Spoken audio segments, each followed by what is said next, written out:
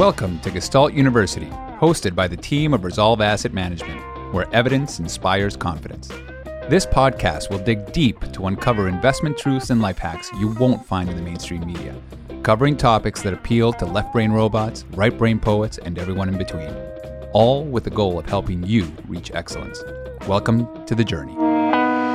Welcome to another edition of ReSolve Riffs. It is my pleasure to have Jeff Weniger, the Director of Asset Allocation on from Wisdom Tree. And Jeff's one of the few Renaissance men that I will associate with, and we're looking forward to a wide-ranging conversation on all things that are macro and micro and all the crows. And I just want to remind everybody that this is a happy hour session, so cheers. I have a nice tequila with soda water and limes and strawberries. It's like a bowl of fruit and a bomb of tequila. So it's adventurous of you today. Yeah, I am. I'm really feeling adventurous. I said I want to let it loose and let the imagination fly. So having said that, let's make sure everyone understands this is for entertainment purposes. And if you're going to get investment advice, don't get it here, but you can have some fun here. So with that, what's going on, Jeff? What are you looking at these days? What's got your? Did you even introduce Jeff? Oh, I did. You were getting a drink. Oh, I was gone. You were at the bar. All right. Okay, good. I did introduce Jeff. Famous as he is, obviously, omnipresent on Bloomberg, CNBC. Yep. And all the kids shows, Sesame Street. But I just wanted to make sure, in case you've been hiding under a rock, you don't know Jeff. Here he is.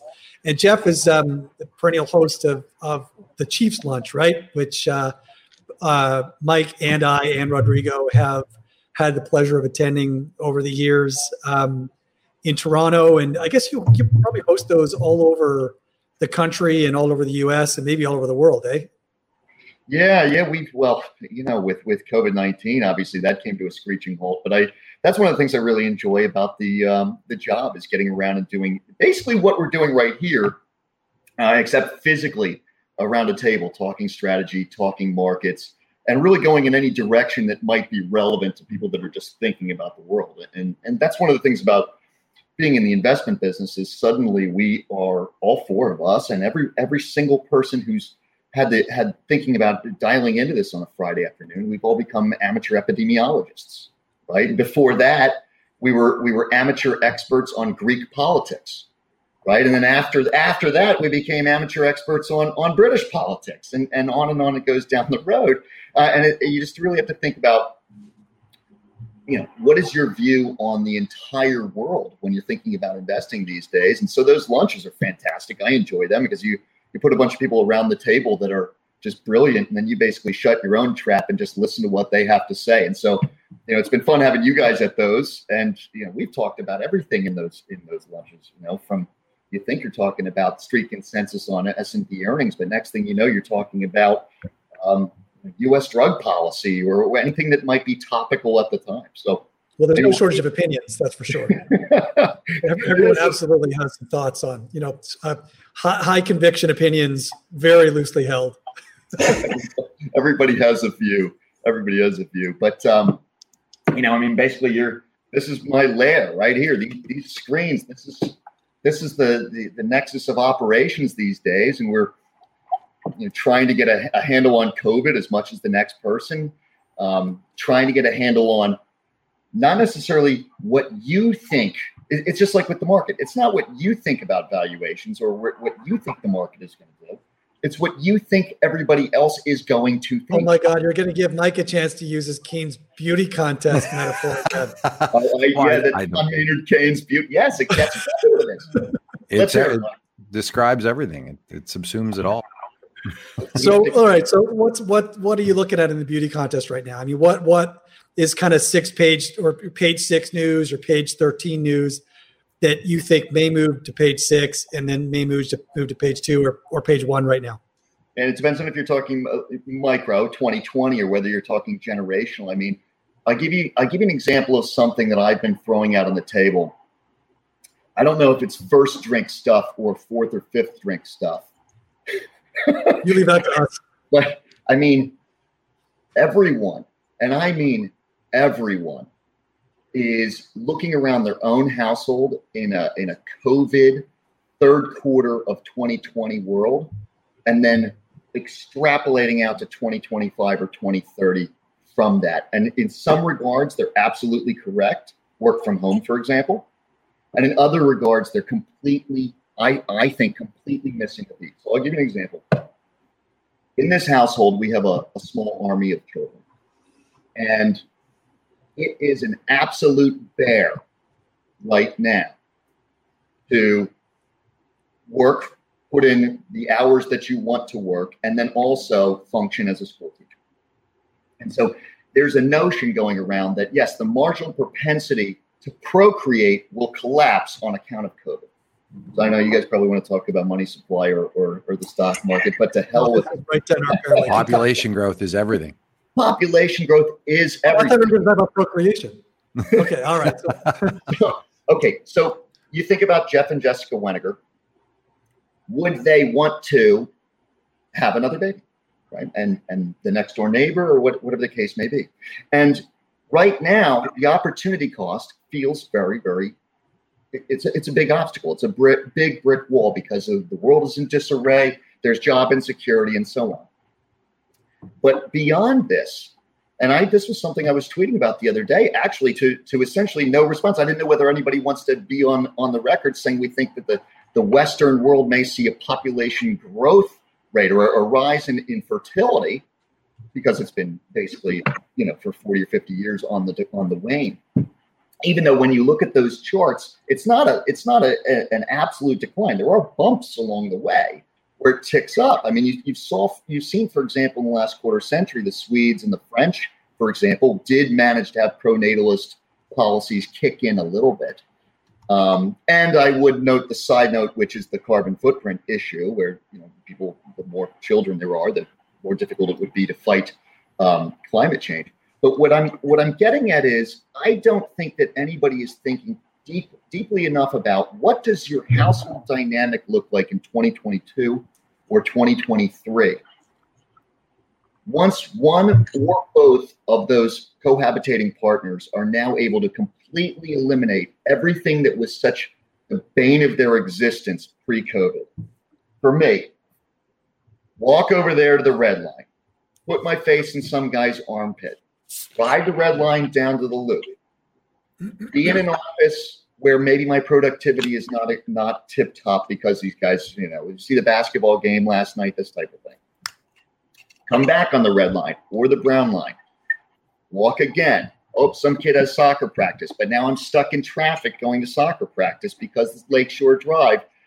By the way, I'm making references to the city of Chicago for the listener because Lakeshore Drive is stuck, but the soccer practice is 3 hours away. All of these things are things that in the near term you see as an inhibitor to your desire to have the next child.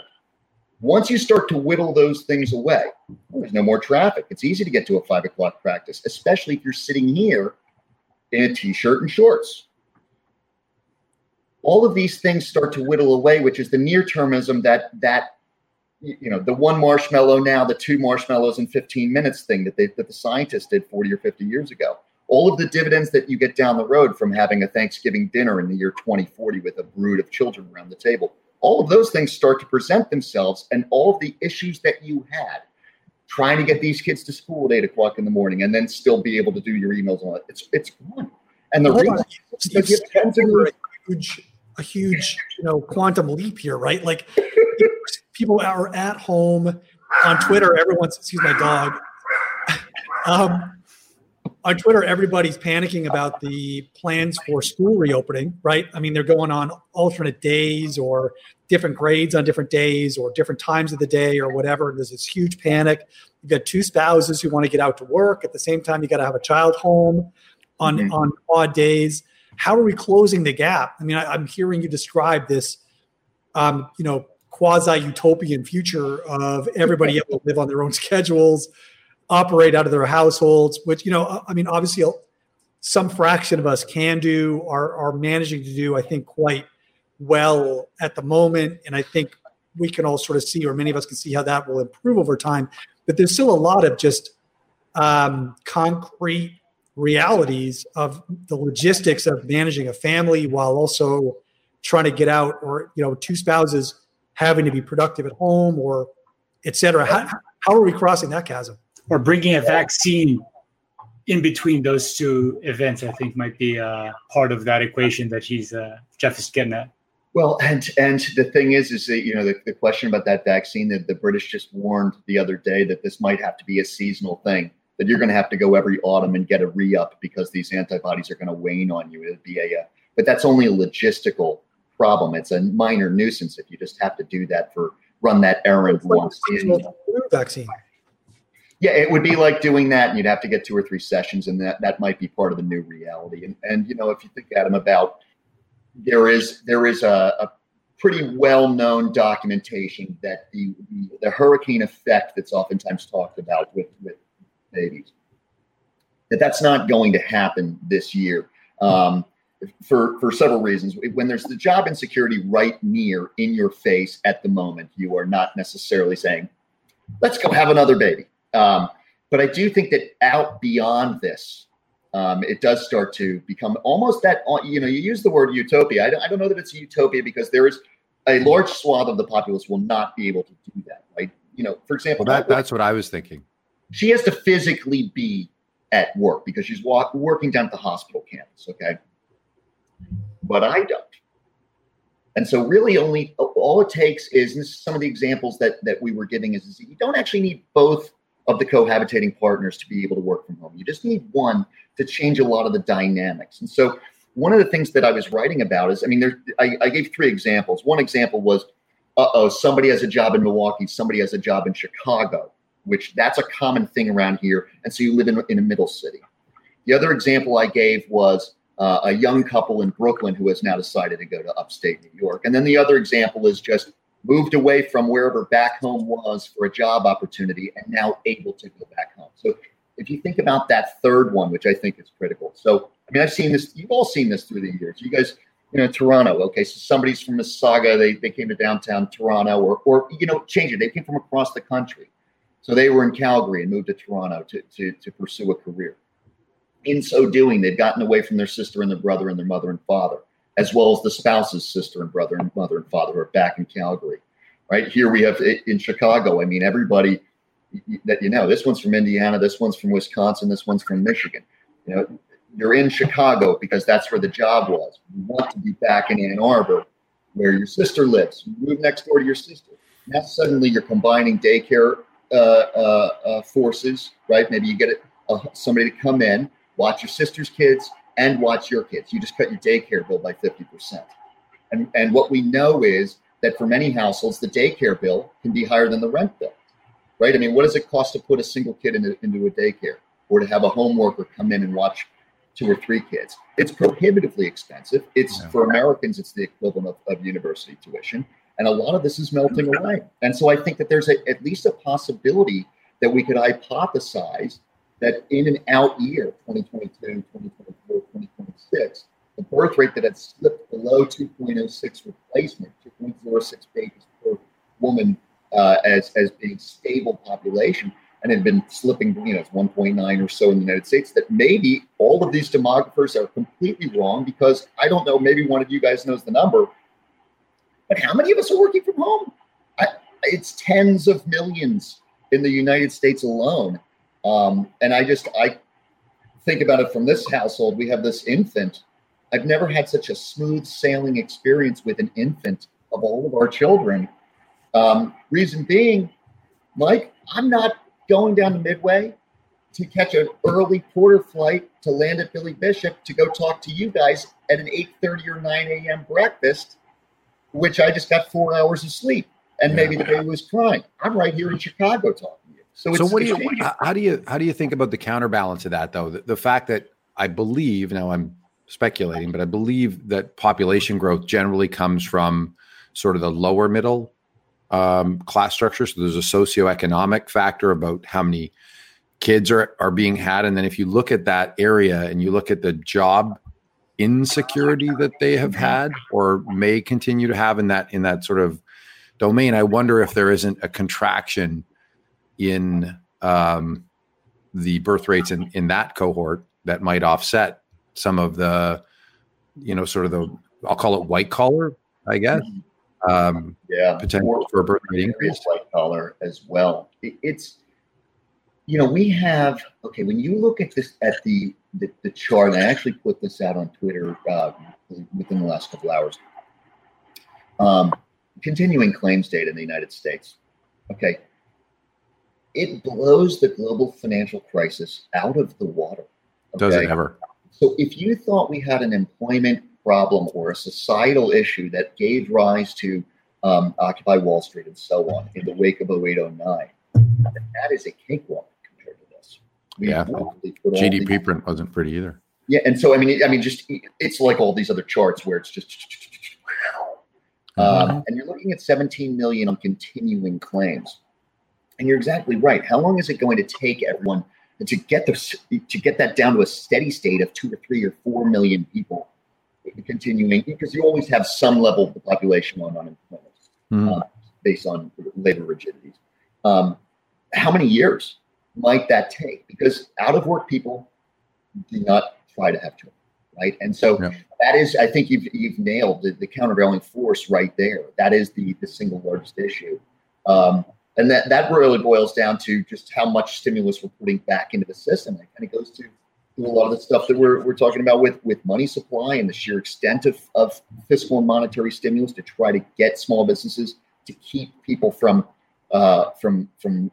getting canned, really. And the problem is that what looked like an improvement in the labor markets for about three months running is starting to roll over at this point.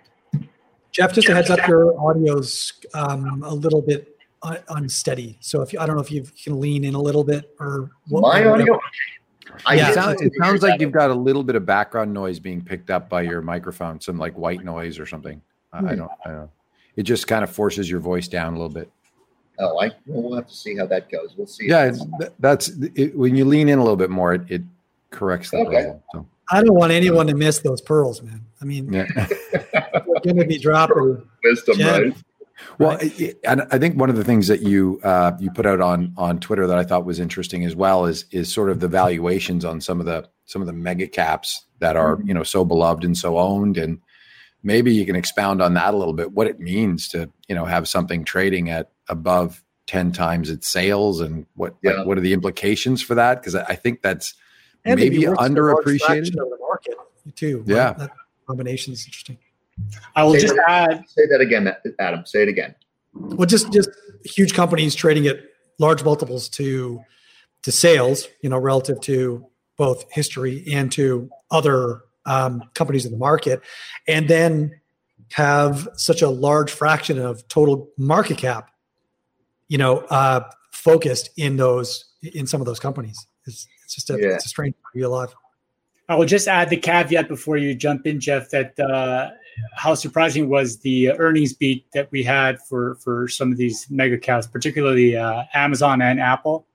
Yeah, so that was pretty for the bears. It was really a cold shower right there. So I would just kind of temper the view with that re-upping of expectations towards those mega caps again.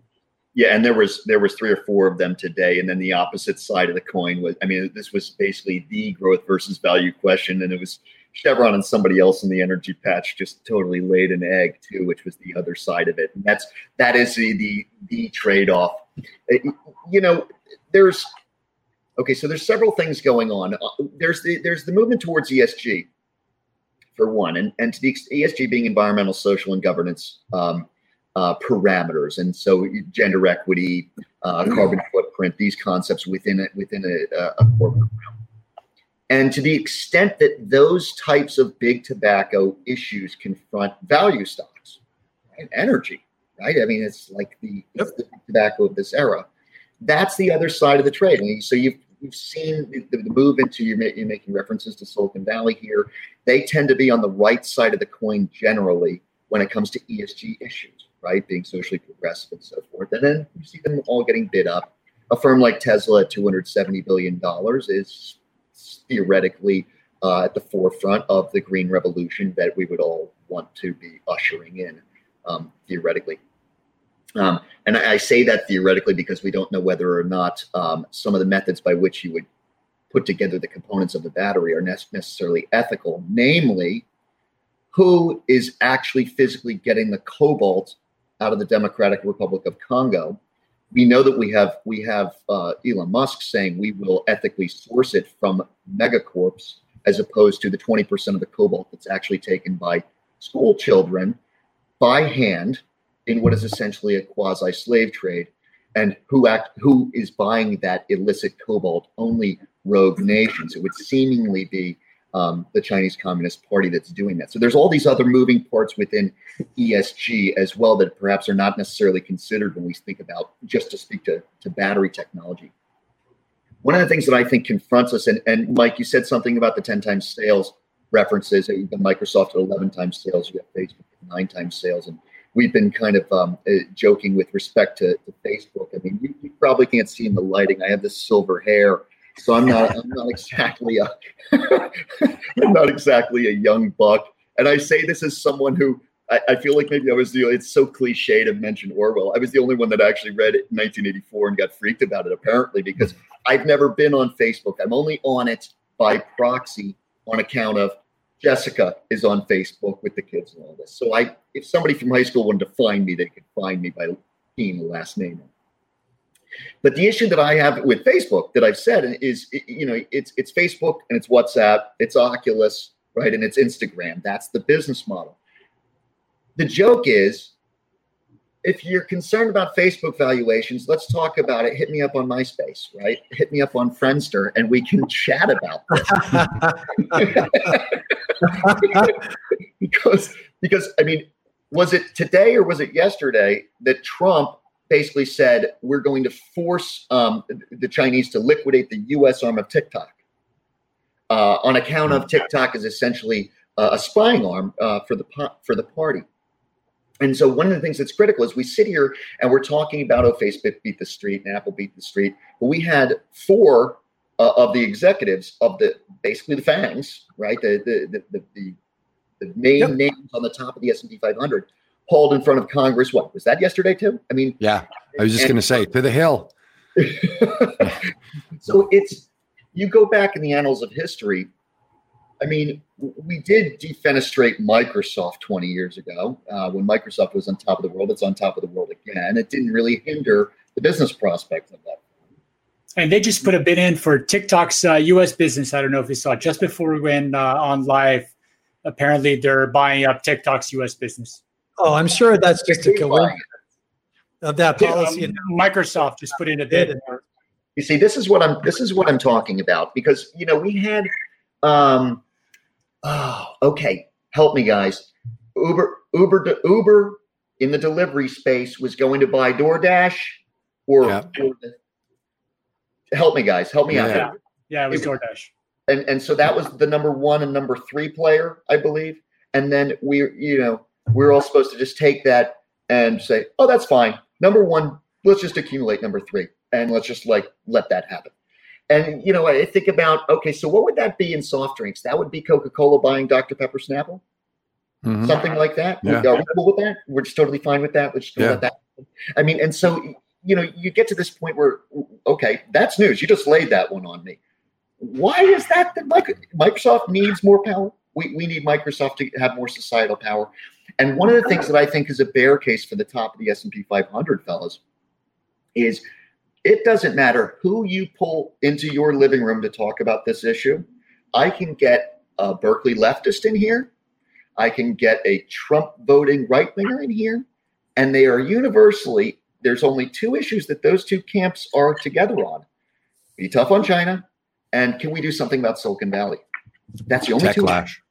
But the antitrust regulators have stepped out. They went out to buy some smokes about 20 years ago, and they never came back, right? Yeah, so that's been going on. And then look, here's the other side of it, okay? And you have a strong argument if you lay this one on me. They say if you break up Amazon, the sum of the parts is worth more than the business right now. So maybe I'm on here saying that there's a matter of time before they try to take a crack at Amazon, and maybe that ends up helping Amazon shareholders, and I'm just dead wrong. I mean, we have to think open-mindedly about these things. Amazon, though, right? Like if you go back to the Nifty 50 back in the 60s, or if you go back to the Nifty 50, the baby bells. Yeah, then clearly we're the conglomerates.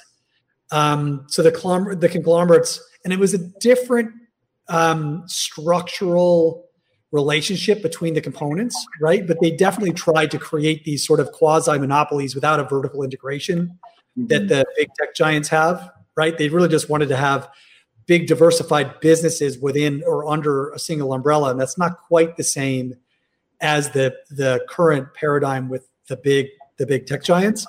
But still, we had this situation where you had a lot of different franchises, big, powerful franchises under a single roof, sharing economics. There was a strong antitrust movement in the early 70s. They broke these guys up. Yeah. And clearly this Nifty 50 conglomerate phase of the markets was very good for markets. And the breakup of these big conglomerates was a period that was where stocks underperformed. Now, there's a lot of narratives you can spin around that, right? We had lots of macroeconomic dynamics competing for explanatory power on some of this, but certainly we can say there has been precedent for big monopoly-style conglomerates that were broken up. It was sun and roses or wine and roses when they were operating as conglomerates, and when they broke them up, it was a much less favorable time for equities. Now, I don't know if certainly there's lots of competing dynamics, but there's precedent. What I find so interesting about that is just some coincidences to another very interesting period where the robber barons became such a concentration of wealth occurred. So we now have a concentration of wealth that rivals the period of the robber barons. What were the sort of coincident factors? Well, you had technologies that were evolving at a pace that there were no rules for. How are you going to regulate having a railroad? So you're taking a horse and buggy across the nation, then you put a railroad in, and so that railroad was sort of the fiber optic run of 1999-2000, where at the end there was lots of bankruptcies in the railroad. There's lots of bad stuff that was done, but you could get from New York to San Francisco in about 4 or 5 days. And the same thing happened with the race for fiber optic. And then you have all of these resulting businesses. You have Standard Oil, you have the steel meccas. You have all of these things sort of happening at the same time. Regulation is behind the pace because the evolution of the technology is so quick. There is no regulation. So if you look at regulation in any other business other than technology, it's pretty significant. We're in finance. How's that regulation treating you since 1929, right? And then you go into technology, and there is none because it's all greenfield. It's all brand new. How are you going to regulate? Yeah. And so you guys just mentioned so many things that I want to hit on. Let's go. Let's go for it. The baby bells. I wanted to mention something about General Electric in there. And then also now I've got Section 230 of the Communications Act in my mind too, with reference to the tech stuff. So let's hit all of those. One of the things, Adam, if I'm not mistaken, I think the great case study is ITT, which was the big conglomerate from the Nifty 50 and building it up, because the more you acquired firms, the more some of your parts, because there was this belief system in the late 60s, if I'm not mistaken, that the conglomerate was the way to run a business. And then that all did come apart. One of the things that was so critical was that 73, 74 crash of the stock market. So the S&P, the Dow, whatever you want to look at from 1973, 74, it lost half of its value. But it was really the top of the market that died the most then. And it was so funny. Somebody did make an Eastman Kodak Nifty 50 reference on the web yesterday, and it beat me to the punch because I was trying to think of something witty to say about that. Eastman Kodak was one of the Nifty 50. Right. Which is just, of course, they invented digital photography in 75 and totally missed that boat, which is critical to remember, because when you think about the firms and we're talking now about Facebook and Microsoft, which are just total dynamos, and Google, you think back then, going back 50 years, Xerox was just top of the world. We Eastman Kodak was in that. Sears Roebuck, when we used to call it Sears Roebuck, these were top of the heap. There's General Harvester, I believe, is in that group. There's a bunch of them that just died on the vine for many, many years on account of valuations at the time. Now, thinking about some of the others, the more recent conglomerates was we had a $500 billion valuation on General Electric at the turn of the century. And I don't even want to know what General Electric's market cap is now, guys. It's just a complete fall from grace, and just a real question as to whether or not Jack Welch was really the brilliant mind that he was made out to be. And then the other thing that you guys mentioned here that I thought was so critical was Mike, when you were talking about the technology is going faster than we can even catch up. We're operating on this 20th century regulatory regime with respect to journalism.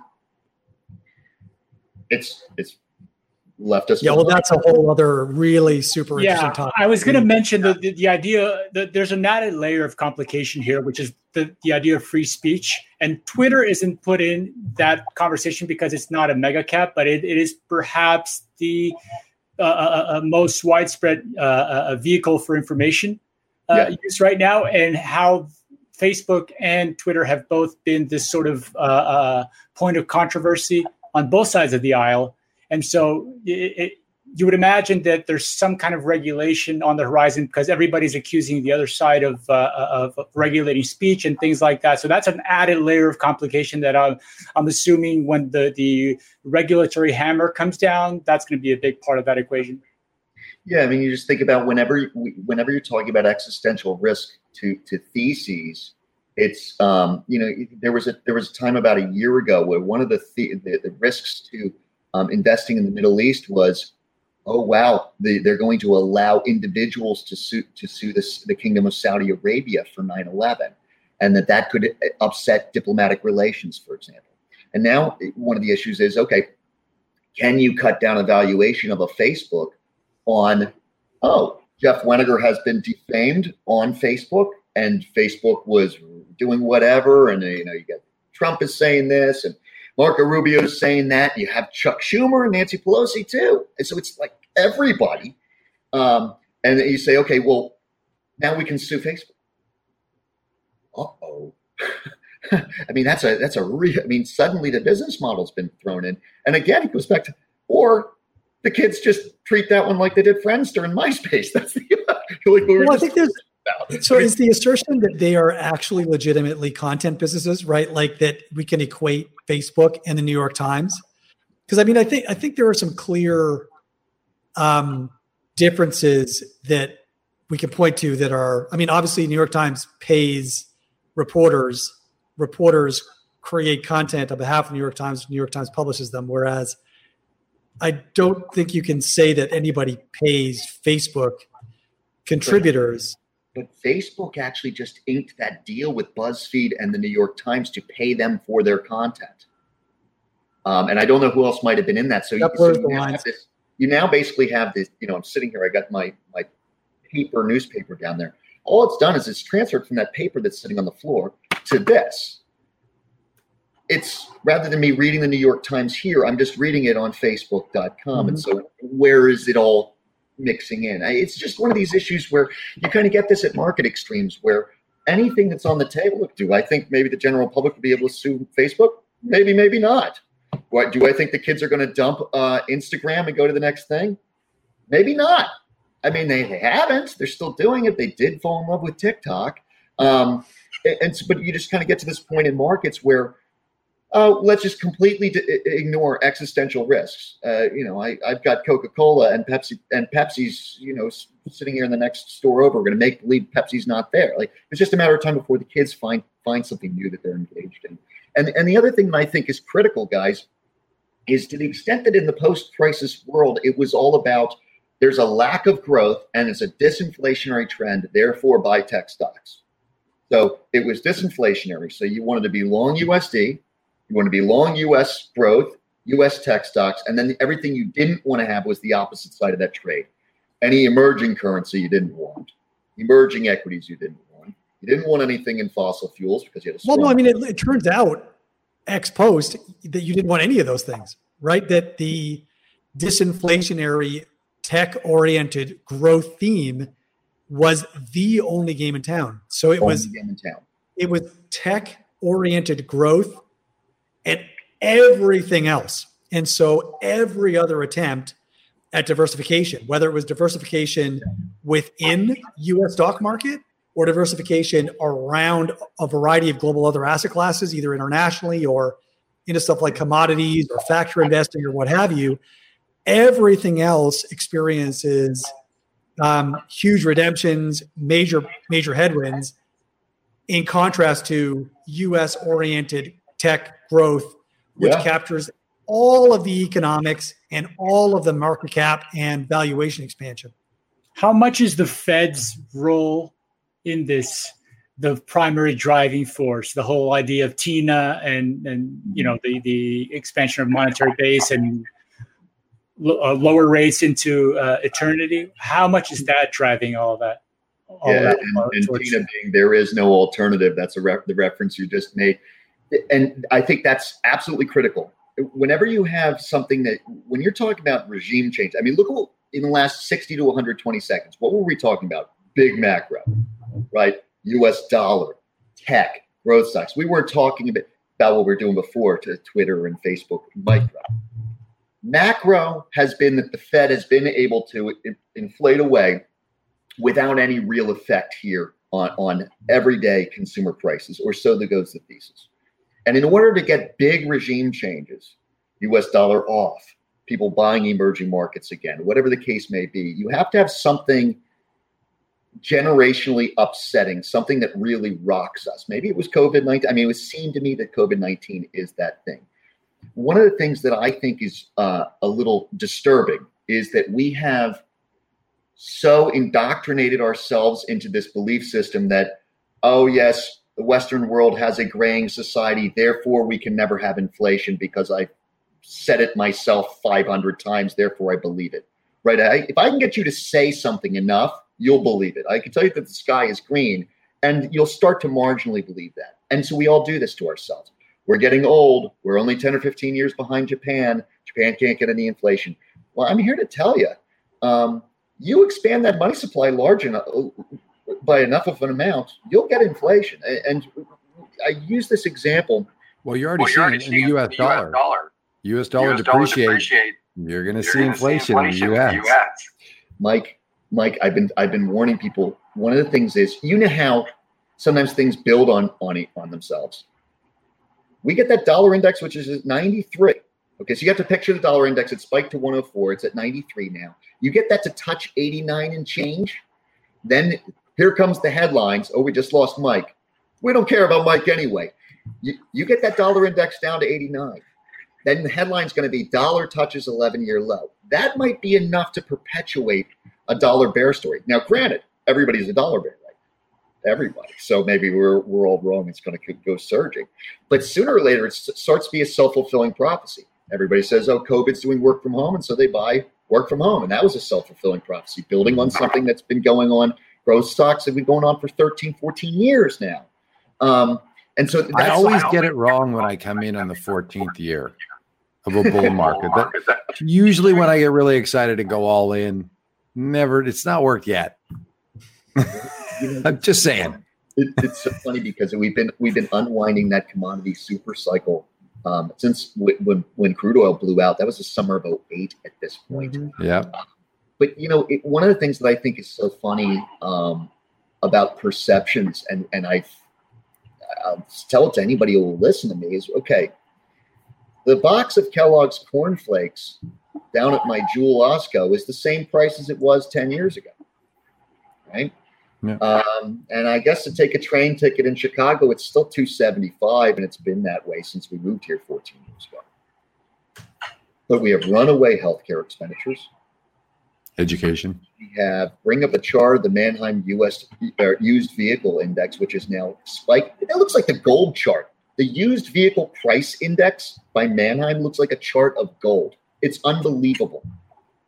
I'm talking about things that actually matter. Kellogg's Corn Flakes doesn't matter. That's $4.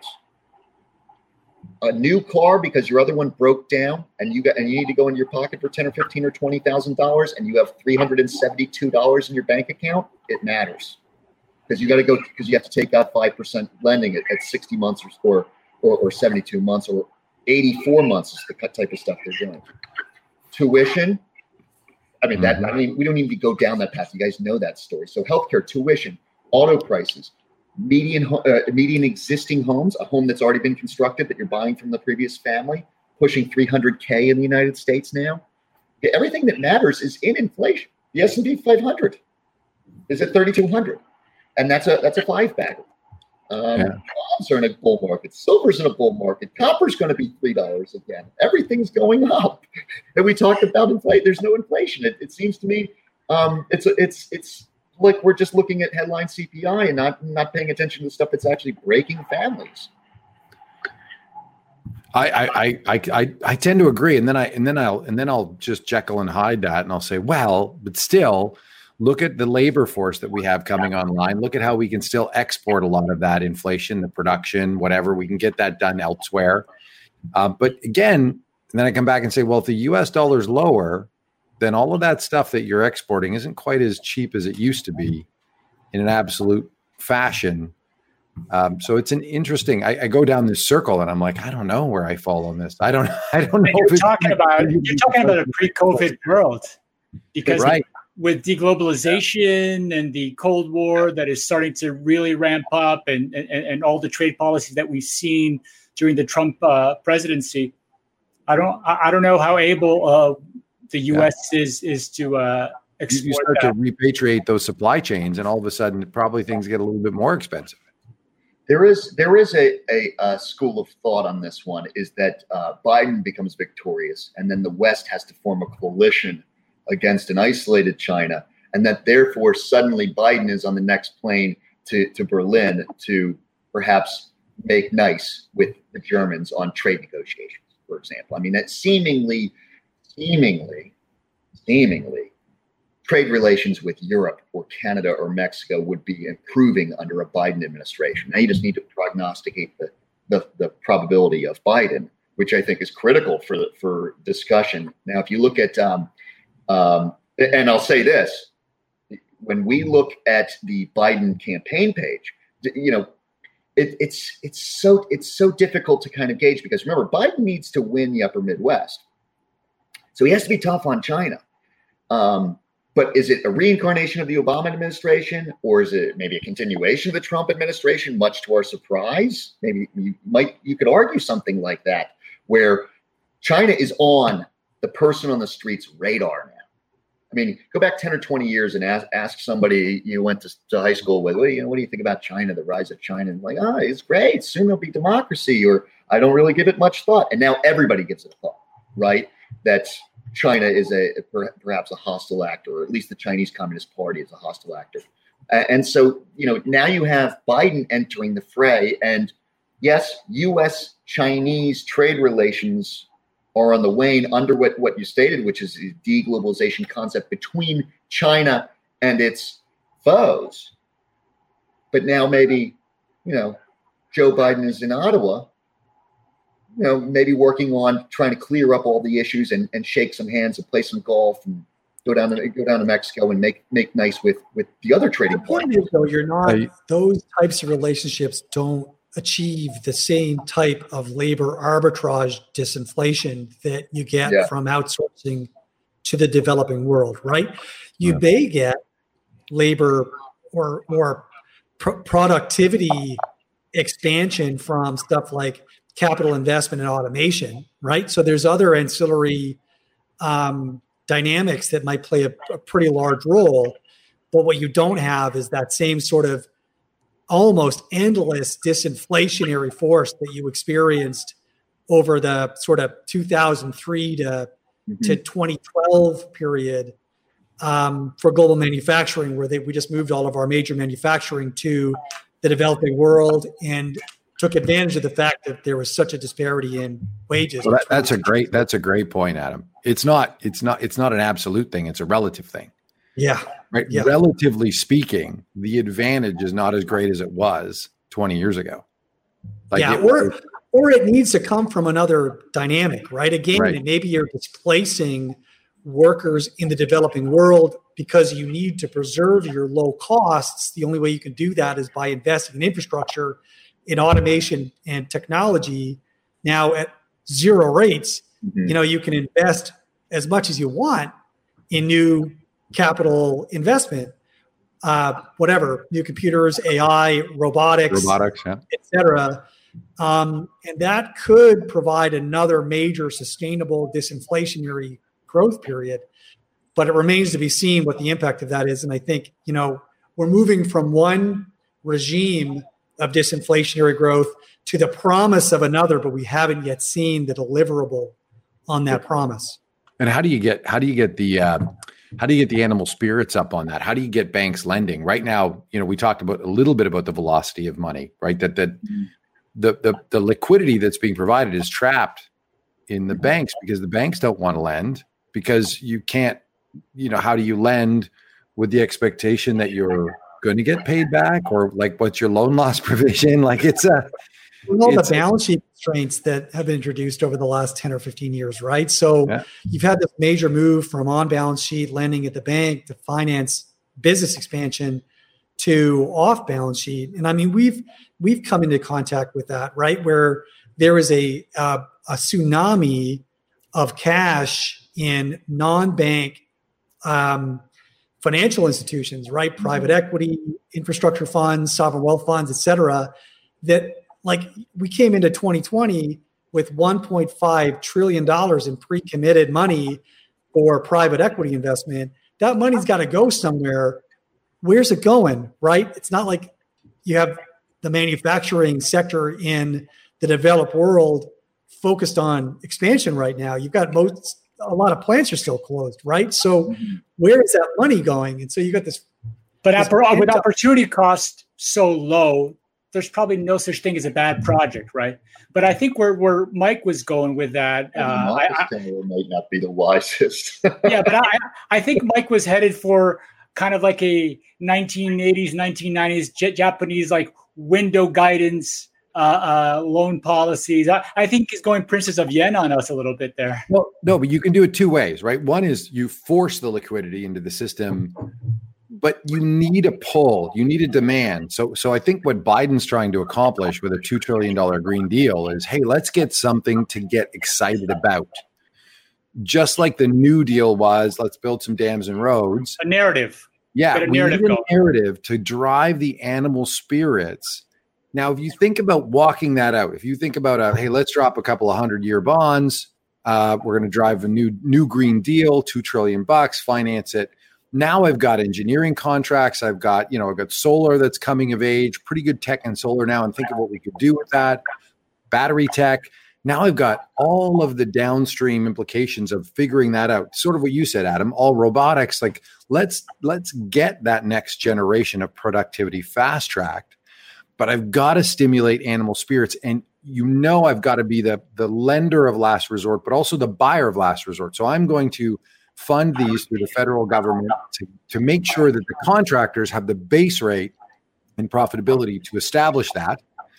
And then I let the machines start to go. So we get the solar panels, the wind tunnel through the middle of the U.S.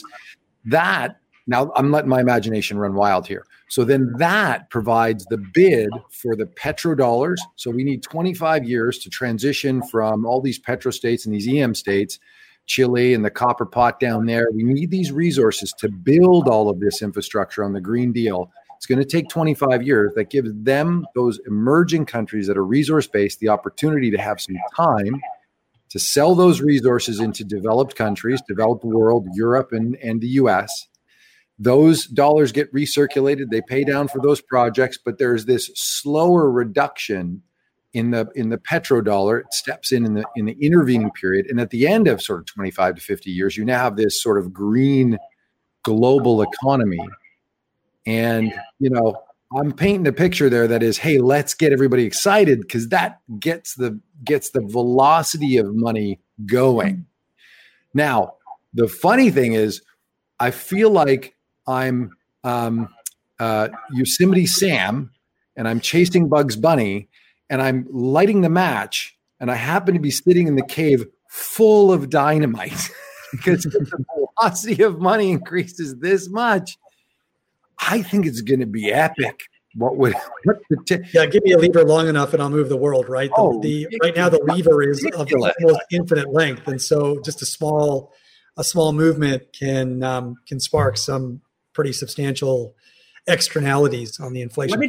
Let me take the other side of that, Mike, because I think the velocity of money argument there's a highly the demographic component here can't be overstated. So the propensity on the marginal dollar for those who actually own those dollars is to save right now, because those dollars are held You're by absolutely right.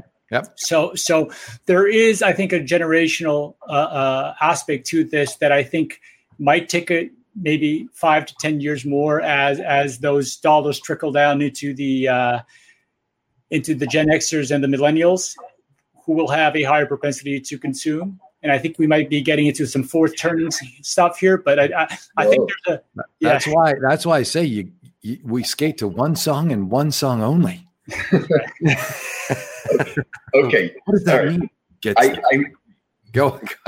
When Mike was talking, I was like, God, now we have Strauss and Howe in this. Okay, so all right, that was a fourth turning reference that was just laid on the table. All right, Mike, when you were originally talking, I was going to start going down the path of destabilizing Russia, because you're talking about petrodollars and petroleum. Right. But then you laid the word epic with respect to monetary velocity. And in the history of conversations about velocity, it's never been this interesting. This concept, which is usually so wonky, is so very easy to understand if anybody will ever bother to.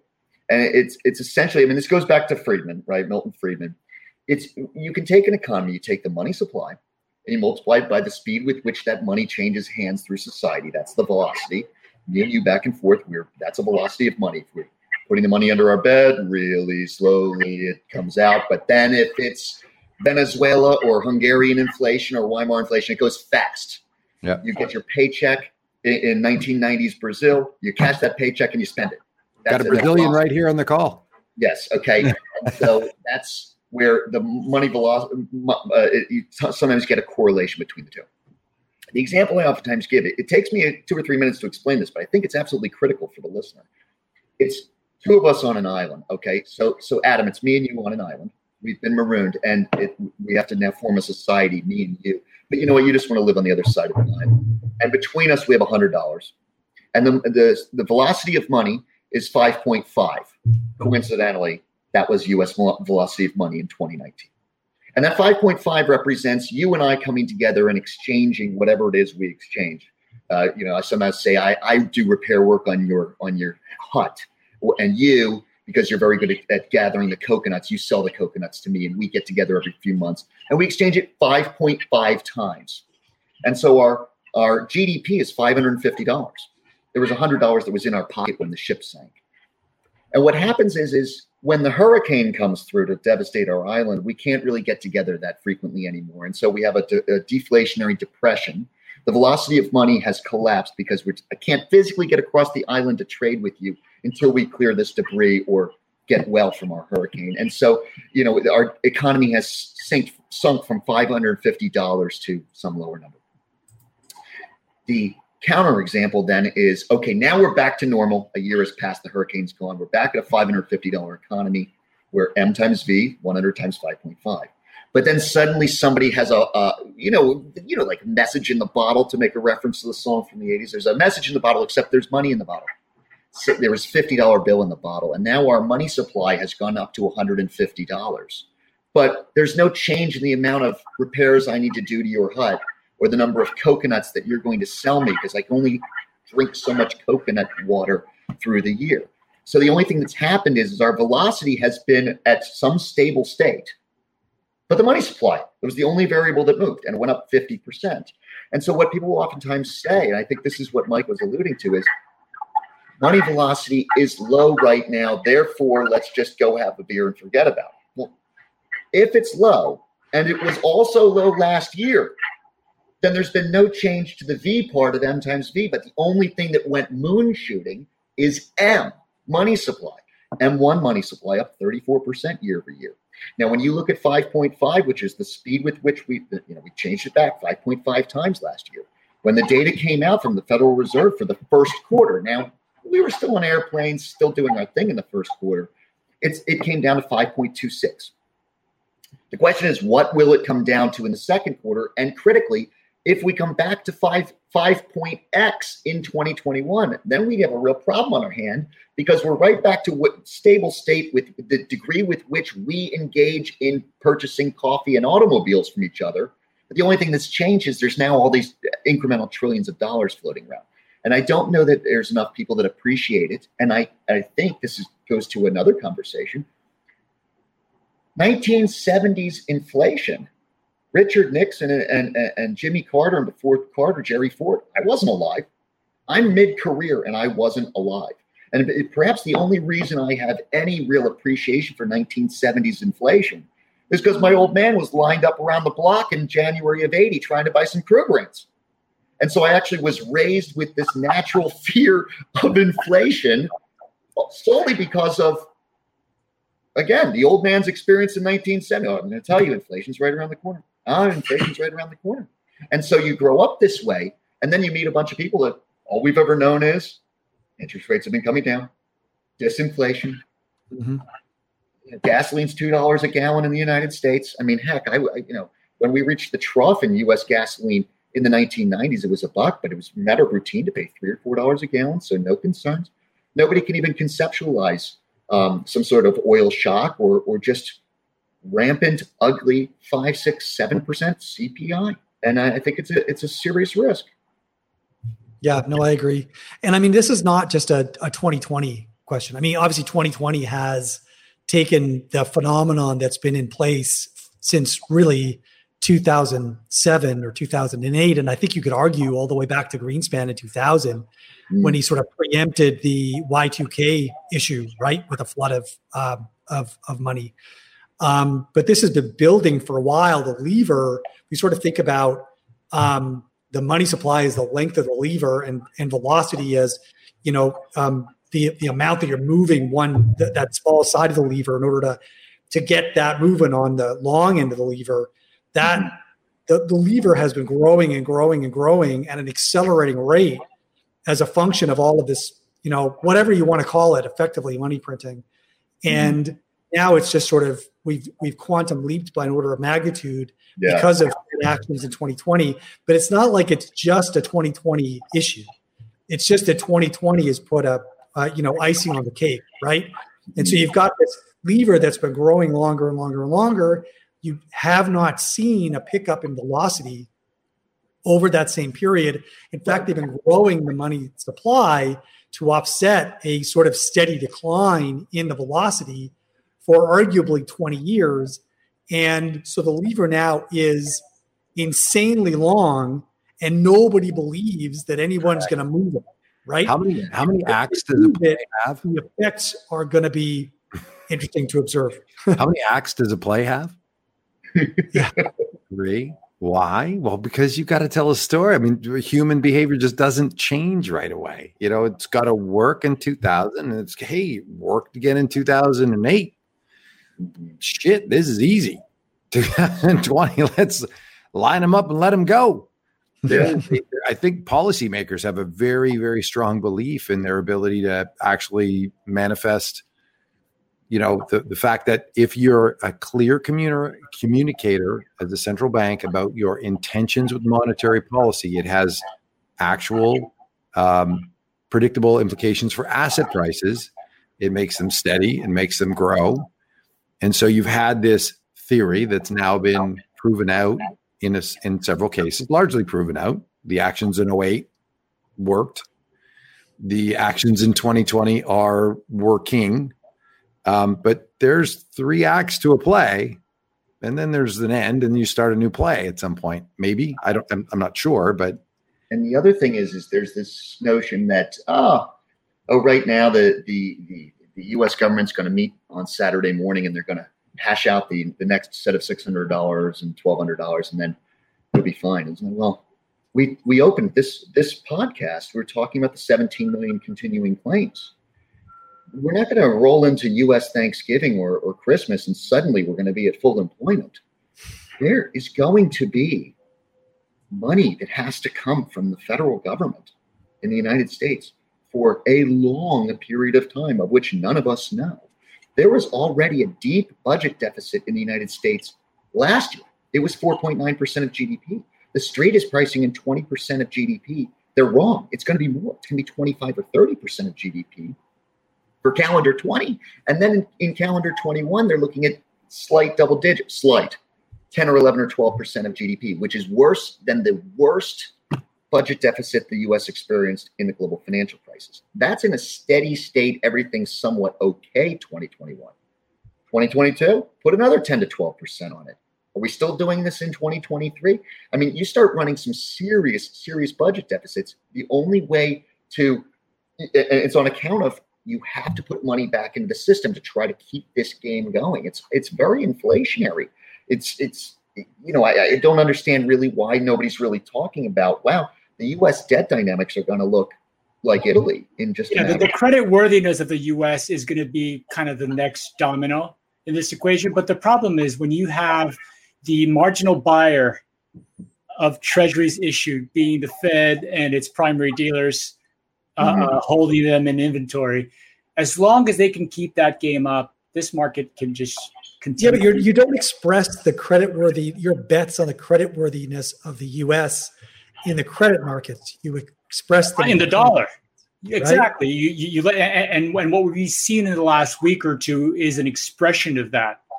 And so it might be the beginning of this, and gold reacting as well kind of plays into this narrative. But I mean, as Jeff was mentioning earlier, this might be that sort of peak that doesn't really follow through, and we might. Well, everyone talks about the U.S. dollar and the U.S. and their fiscal and monetary policy efforts, but the U.S. doesn't act in isolation, right? It's not like the U.S. dollar is going to fall off a cliff if U.S.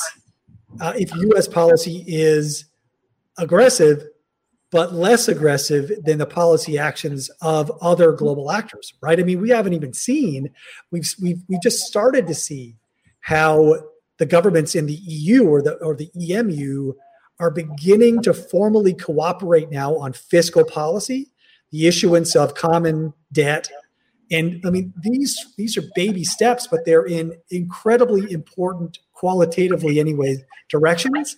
And if they can get their fiscal act together in cooperation with their monetary act, which has already been highly aggressive, since 2008, you could see really substantial competition between the EMU and the U.S. in terms of who's going to. Yeah, but the euro would benefit.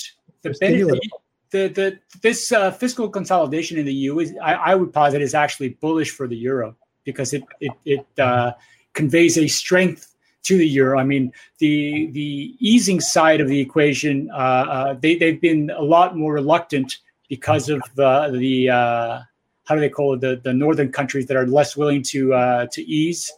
I think the Bundesbank has held up. Not to mention the Bundesbank for sure, but I mean the fiscal consolidation I think is actually bullish for the euro. But to your point, Canada just went full ham on the printing press this week, which was kind of remarkable. They were steady, and all of a sudden, like Jeff was describing it, it just went. What do they call that now? And you know what Fitch did to Canada's credit rating a few months ago? Right. Down to AA. Adam, you're exactly right. When the U.S. doesn't operate in a vacuum, one of the nations that had the most stimulatory fiscal responses to this was the Germans. Right, the Germans went as a percentage of their GDP. They went all in. They had the concept for several years, the black zero, right, and it was a very politically popular concept. This is crazy, guys. Balance the budget. I mean, I know wow, it's really wild. The Germans had done that for 5 or 6 years running, which so long as your GDP is growing and you have a zero budget deficit, then your debt to GDP ratio changes the situation from 25 years ago, Germany being the sick man of Europe was what they used to call it. And then that 80 or 85% debt to GDP ratio went down to something like 60. But now all, you just unlock the door. But isn't this what Keynes prescribed, right? Yeah, I mean, everybody is a Keynesian now, but like Keynes wasn't all about stimulus all the time, right? He was about when times are good, then you begin to sock away savings. Yep. And then that's available for you to spend when times are rough. He was right? anti-cyclical. It just so happened. Exactly. Just so happened he wrote after a war. Only the Germans did it. Nobody else. I'll tell you who else did it, and credit to them. The Greeks. People don't realize this, but before COVID, I didn't know that. Really? Greece had a budget surplus. The austerity measures were so deep. Yes, and this is and the Spaniards got it together too. Spaniards got their system together and became. You could see that in Spanish bond spreads relative to German boons. It really came together in recent years. The one that was from the old, southern peripheral nations. The only one that never really cleaned up its act in recent years was Italy. But Spain, the pigs, right? They were the pigs. That's what they called them. That went around for a while. And then there was the follow-on that never really came on, the BITs. Do you remember the BITs, the current account nations, Brazil, India, Indonesia, Turkey, and Africa? They were supposed to be a dollar crisis in the BITs. That was somebody, you want to try to make a name for yourself as a strategist, you come up with these acronyms. And who came up with FANGs? I think it was Jim Cramer, maybe. I maybe, you know what? Forget these podcasts. We just need to come up with an acronym. Yeah, we just need to come up with an acronym. Let me know when we come up with a good acronym, and we'll put our names on it. And we'll see if we can. I love that. There's one question. What happens when the 10-year government yield goes negative? And we have this conversation. When you drill down this hole, it goes deep, man. There's like a lot of shit that just does not make a lot of sense. Now, Philbrick, you had a Freudian slip. Not what happens when the 10-year goes negative. What happens if that person said? What happens if the 10-year goes negative? Right. Amen, brother. Amen. Right. My bad. That as recently as, we're going by memory here, by 2018, where it's something like 3.26, I want to say, on a U.S. 10-year Treasury. Yeah. So something to consider. That you could. What happens if we get a few ugly CPI prints, and then suddenly we have to start bringing up the issue of quantitative tightening again? That person was right to use the if question. I mean, heck, interest rates can only go one of two ways. They can certainly go negative. Yep. But the language was changed too with the Fed to accommodate for not a zero bound but a lower bound. Yeah, but I would also say interesting. The banking lobby in the U.S. seems a lot stronger than the banking lobby in Europe. I think it would be a lot harder to imagine. Not impossible, definitely not impossible. The language change in the Fed minutes definitely opened the window. Let's call it a window for that. But seems like a harder pill to swallow in the U.S. The negative rates. I don't know, Jeff. Do you have any strong thoughts on that? Well, guys, I just told you that there's a possibility the birth rate could rise. Fair point. I think I might be the only one that can conceptualize or at least entertain that thesis. And so therefore, it would seem to me that if the deflation story is perpetual graying of society and that work from home as a concept reverses that, then the path of least resistance for interest rates is higher.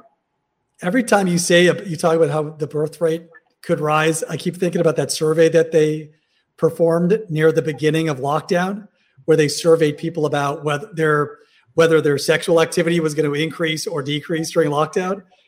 And all the men said, like 80% of them said, yep, it's going to increase. And although like 20% of women said it was going to increase. So that 20% of women were busy.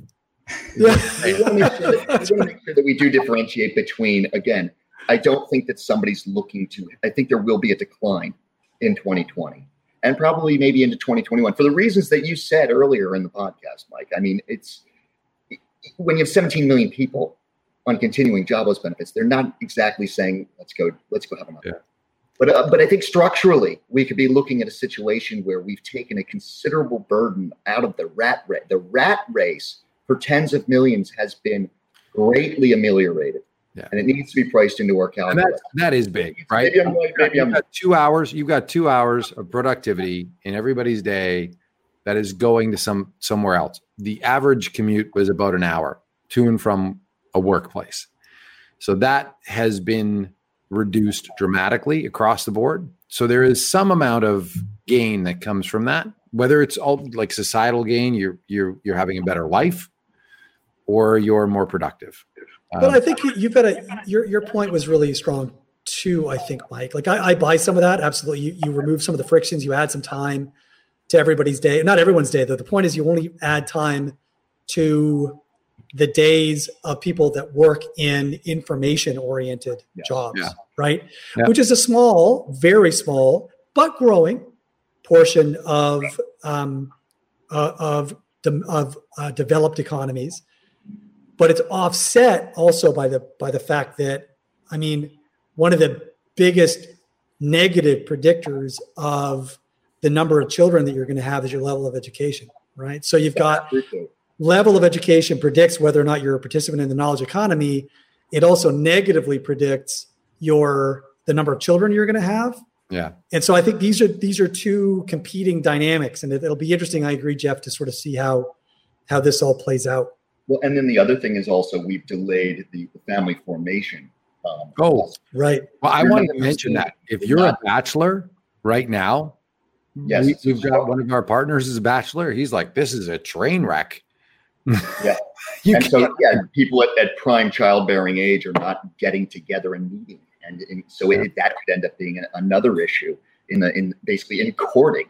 It's critical to consider. I mean, how long will this go on for? If we reopen, then what we've basically done is we've accelerated the work from home by 10, 15, 20 years in a matter of 3 to 6 months, which is fine if we're all back in the game in the third or fourth quarter and being on airplanes and stuff because there's a vaccine.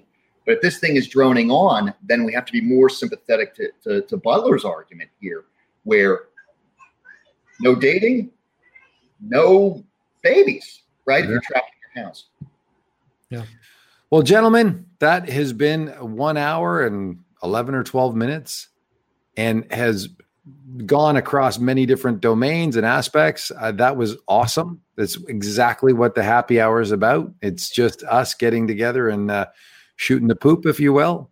And I enjoyed it thoroughly. And I appreciate you taking the time, Jeff. That's great having you on. I knew we were going to kind of get into the sphere of your Renaissance manhood, and you were going to take us in directions that we couldn't anticipate. I loved it. I appreciate your time, and I appreciate everybody who's chimed in with some questions and all that good stuff. And we'll see you next week. We got a great lineup coming over the next 4 or 5 weeks as well. And to Jason's point, you're right. We got to work on the feng shui. We're not in a permanent residence yet, so you got to give it probably some time.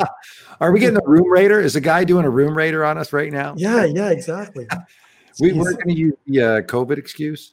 That's right.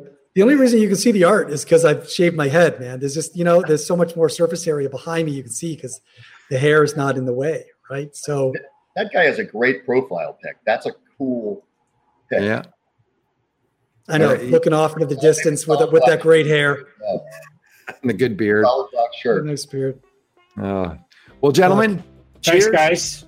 Yep. Cheers, guys. Thanks, Jeff. Thanks, fellas. Good talking to you. All right. Have a great weekend. Bye, guys. Thank you for listening to the Gestalt University podcast. You will find all the information we highlighted in this episode in the show notes at investresolve.com/blog. You can also learn more about ReSolve's approach to investing by going to our website and research blog at investresolve.com, where you will find over 200 articles that cover a wide array of important topics in the area of investing. We also encourage you to engage with the whole team on Twitter by searching the handle @InvestResolve and hitting the follow button. If you're enjoying the series, please take the time to share us with your friends through email, social media, and if you really learned something new and believe that our podcast would be helpful to others, we would be incredibly grateful if you could leave us a review on iTunes. Thanks again, and see you next time.